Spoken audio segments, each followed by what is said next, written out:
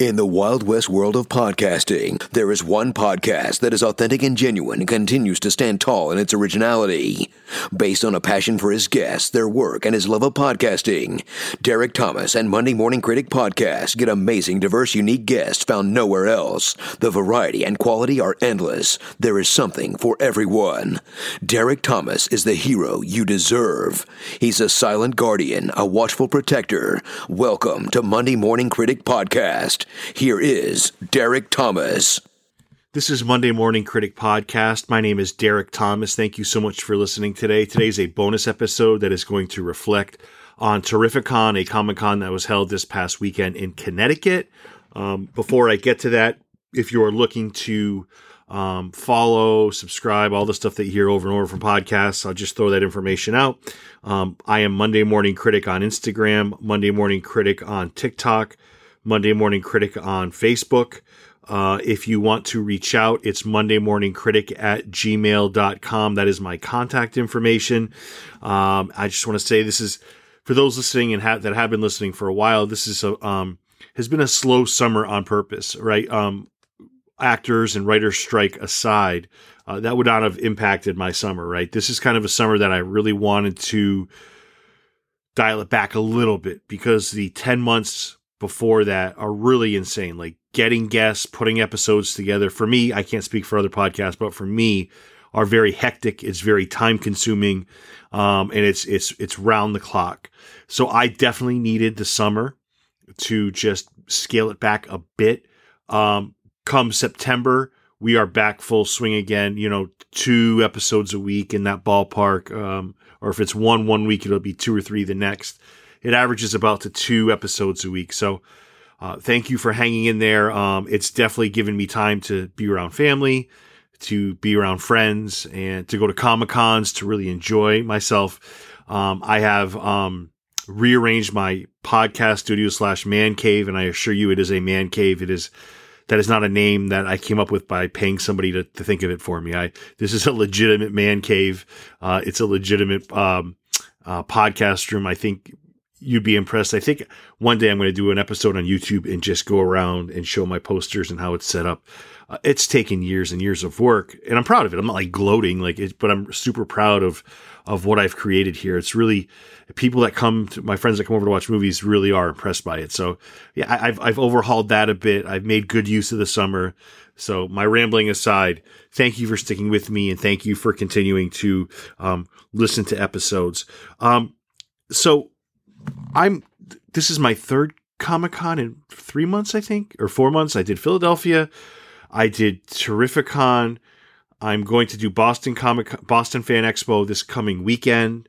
So it's definitely been a lot. And I have to say, I think the scope of my podcast, and everybody has a podcast, I get it. But I think a podcast should reflect who you are, because I think there's also a lot of the graveyard of podcasts that have been abandoned is enormous, right? Everyone talks about how everyone has a podcast. What everyone doesn't tell you is that the amount of podcasts that have just kind of fallen by the wayside or fallen by the roadside, there's a ton of podcasts that just stop recording because it is a grind. And if you're not prepared for it, you're going to fail. It's just not going to be there. Even podcasts that I find unlistenable, I give them credit for sticking in the grind. It's a tough road. So if you're not prepared to put in the work, it's not going to show for it. But everyone always says, oh, everyone has a podcast. They do. But does everyone have a podcast? So I've been podcasting since 2016. I'm coming up on 8 years in January. Does everyone have a podcast that goes 3, 4, 5, 6, 7, 8, 9, 10 years? That's where even if you don't like the podcast, you have to give credit for somebody who has stuck in there for that long, who sticks in there for that long, because, I could count countless podcasts. They start it lasts 2 months. They figure out, Jesus Christ, this is a lot of work. And it just stops. But yeah, I'm losing myself here. But anyways, a podcast should be a reflection of yourself, of what you are. And the draw comes with if people find similar likes or similar, what's the word I'm looking for? They find in their lives, you guys can connect through the podcast, right? So if somebody listens to my podcast and they love Comic-Cons, they love the guests that I bring on from movies that I love or TV shows that I like, and they connect with my tastes, we could develop this like podcast relationship. That's how podcasts kind of grow a little bit, right? That's why Theo Vaughn is so successful and Joe Rogan. And I'm not saying I'm in their stratosphere, but they find a lot of people. Dave Portnoy he does a lot of different things, but people connect to him. People connect to these guys. Like they do it really well of developing an audience. I mean, I'm certainly still working on that. Like I am nowhere near those guys. I am chump change to those awesome talents. But that's the challenge for podcasting: is find somebody to find your audience that can find similarities and find something listenable in what you do. And I still struggle with that, right? Because I'm all over the place. I could have somebody on from an Apple TV show that no one's ever heard of that I love, then put an iconic actor from an 80s or 90s movie that everybody loves. Like, so it's sticking with it when you're all over the map like I am, because hey, not everyone's going to like a cinematographer that I have. Not everyone's going to like the composer that I have, but I love it. Like, so that's what I love most about it. Like I get offered guests that are really well known all the time, but sometimes it's hard to put together an interview like that. It's hard to say yes, because there has been a couple times over my podcasting stretch where I agreed to interviews, and I started off by just saying, I'm going to do people that I just want. And I've stuck through that. Like 98% of that is still true. But that 2%, it's tough to muscle through an interview. Not that it's some kind of privilege or honor to be on my podcast, but it's really hard to talk to somebody whose work hasn't struck a chord in you, right? So that's the big thing, right? That's why I love podcasting, is to thank those people, is because I find meaning in their work. But when somebody offers me somebody that I don't know or that I'm not familiar with, it's hard for me to do. It's just very, very hard for me to do. So building that audience is what I want to do. And this brings me to my point. So I love covering Comic-Cons. I probably cover 5 to 10 a year in the ballpark, depending on the year. And I have to get better at taking more photos, taking more videos, interviewing more people. That's my next step, right?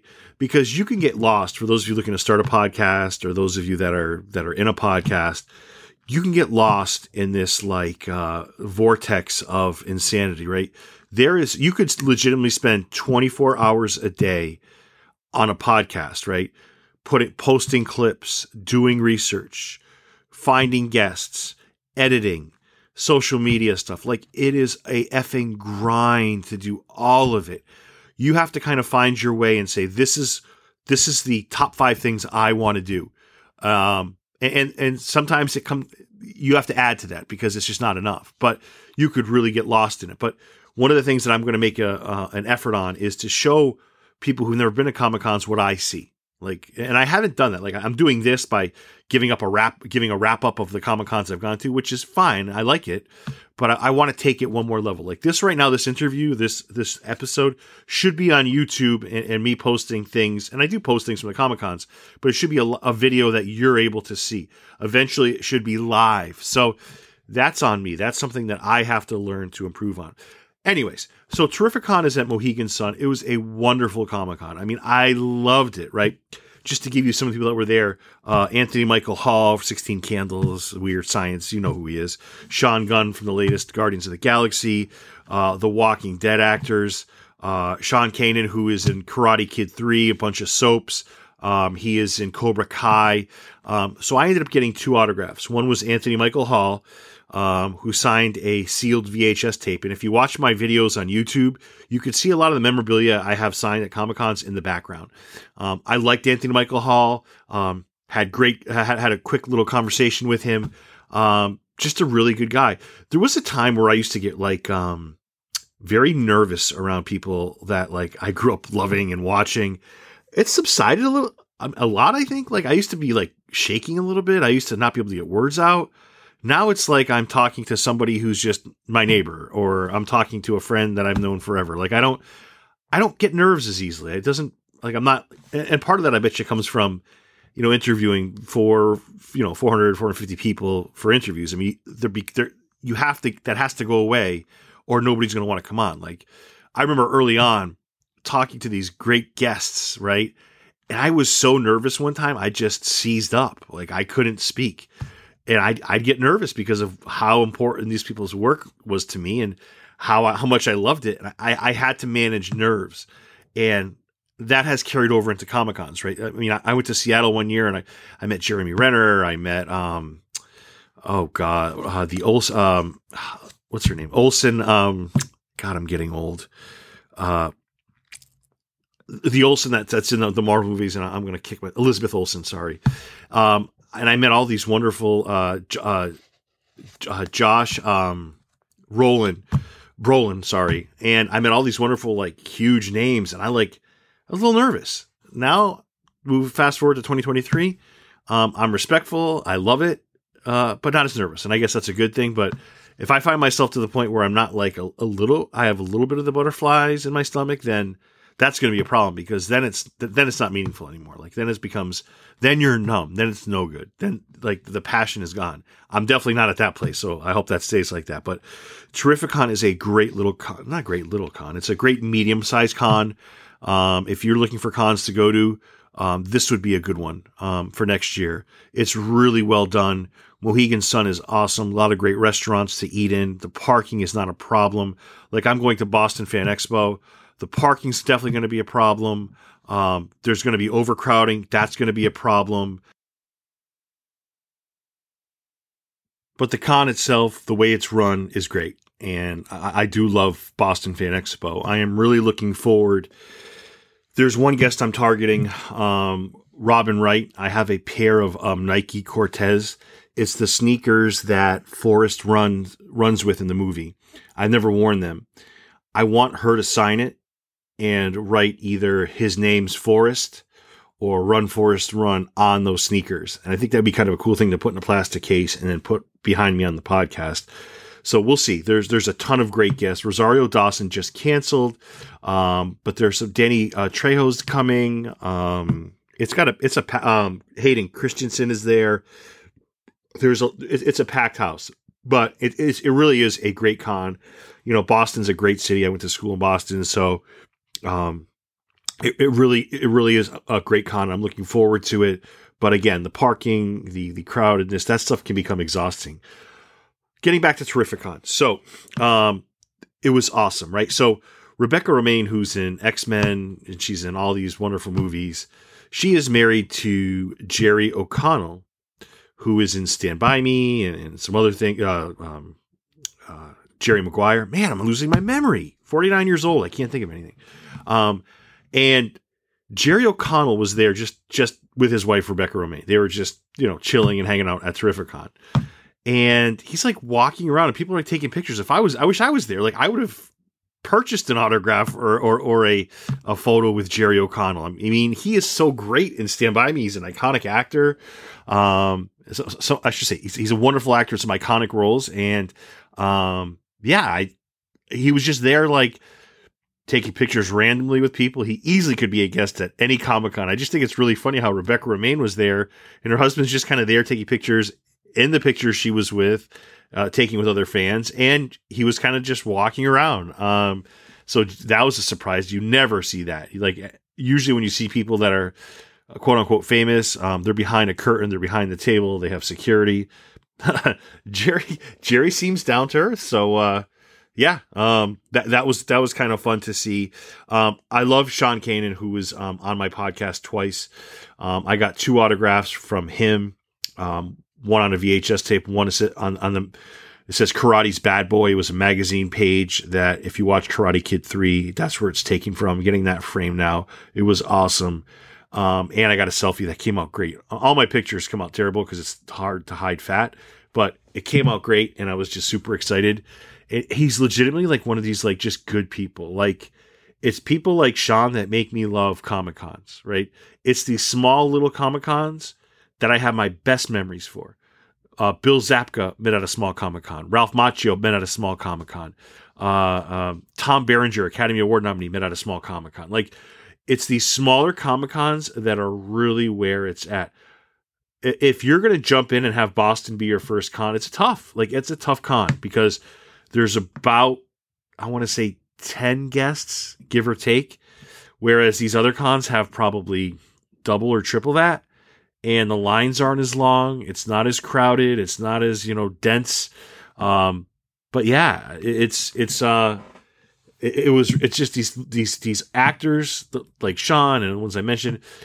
They're the ones who really got my love for Comic-Con's brewing. Like it really is the foundation of Comic-Cons. But just having these conversations with him, and it was just so nice. Like knowing that somebody's been on your podcast, and I do support my guests. Like I'm not just all talk. I'm not going to have a guest on my podcast because they're famous, or I'm not going to, kiss a publicist's ass or an agent's assassin interview like 10 people I've never heard of just to get to one person that I might have. Like that's not what it is. I mean, that's fine if you do that. That's great.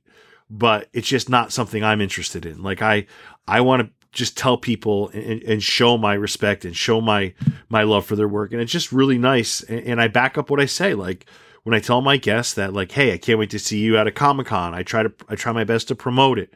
And I actually follow through on it. I show up. And yeah, I think it's great. I think Comic-Cons are a way to really express your love for movies, TV, cinema. So yeah, I'm really super psyched about that. The vendors also were awesome, right? So I bought my daughter this Superman and Spider-Man, like these like little plush toys, and she absolutely loves them. But like I was just like this father-son team where we're manning one of the booths. It was a cool, like, the action figures and dolls and, a lot of nostalgia.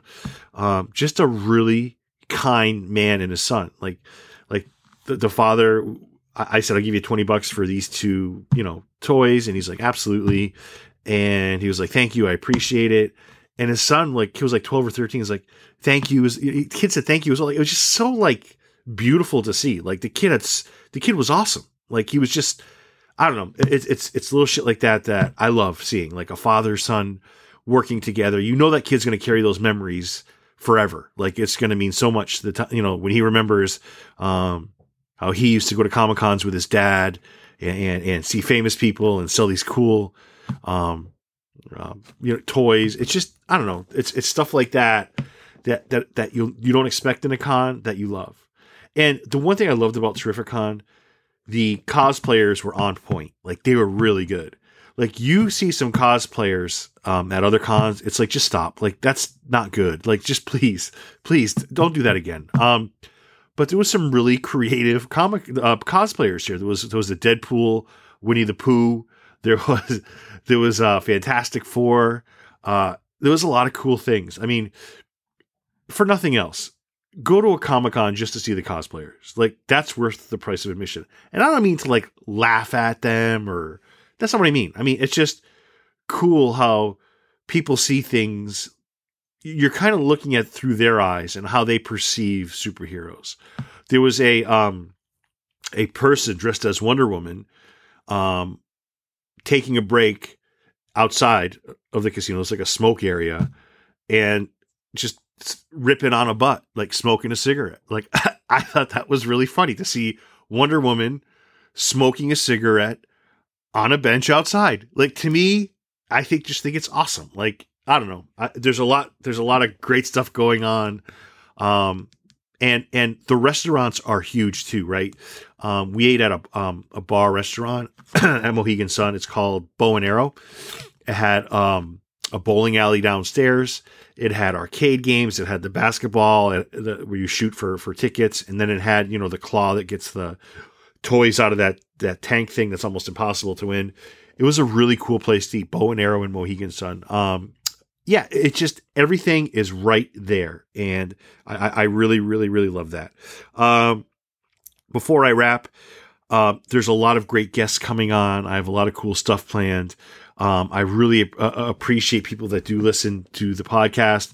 I will be going after this con, the Boston Fan Expo in this weekend. The next one, I think there was one that was Mega Fest. I don't know if they're having it. That's a Massachusetts-based one out of Framingham. If they have that in September, I'll go to that. If not, my next one will be Rhode Island Comic Con in November, I believe. So I'm just super psyched. It's a lot of fun stuff. There's a lot of great shows on TV. We just finished The Righteous Gemstones, which is, it is just amazing. Like it is so goddamn fun. I am in the middle of another funny show called Jury Duty. Oh my God. Like I first saw it when it was coming out and I was like, okay, this is interesting. But I almost feel like sometimes when they market stuff, like when I read it and read the synopsis and read I was like, okay, this is okay. But when you actually see it, it's next level stuff. Jury Duty is really, really good. So it's almost overwhelming. Like there's a show I'm watching also called Hijack on Apple TV. There's so much on. There's a Lioness on Paramount Plus is really good. It is overwhelming. We live in a great day and age. That's for sure. There's no shortage of content. But thank you so much for listening. Again, hit me up on the social media channels and avenues if you so wish. If not, great guests coming out. Got a composer I'm going to be dropping next week. I have a couple actors planned coming on. It's just a lot of good stuff. And I do appreciate your time, and be well. Thank you for listening to Derek Thomas and Monday Morning Critic Podcast. If you enjoyed this episode, you can also connect with Monday Morning Critic on Instagram and Facebook, MDM Critic on Twitter, subscribe on Apple Podcasts or wherever podcasts are found. All episodes available, www.mmcpodcast.com.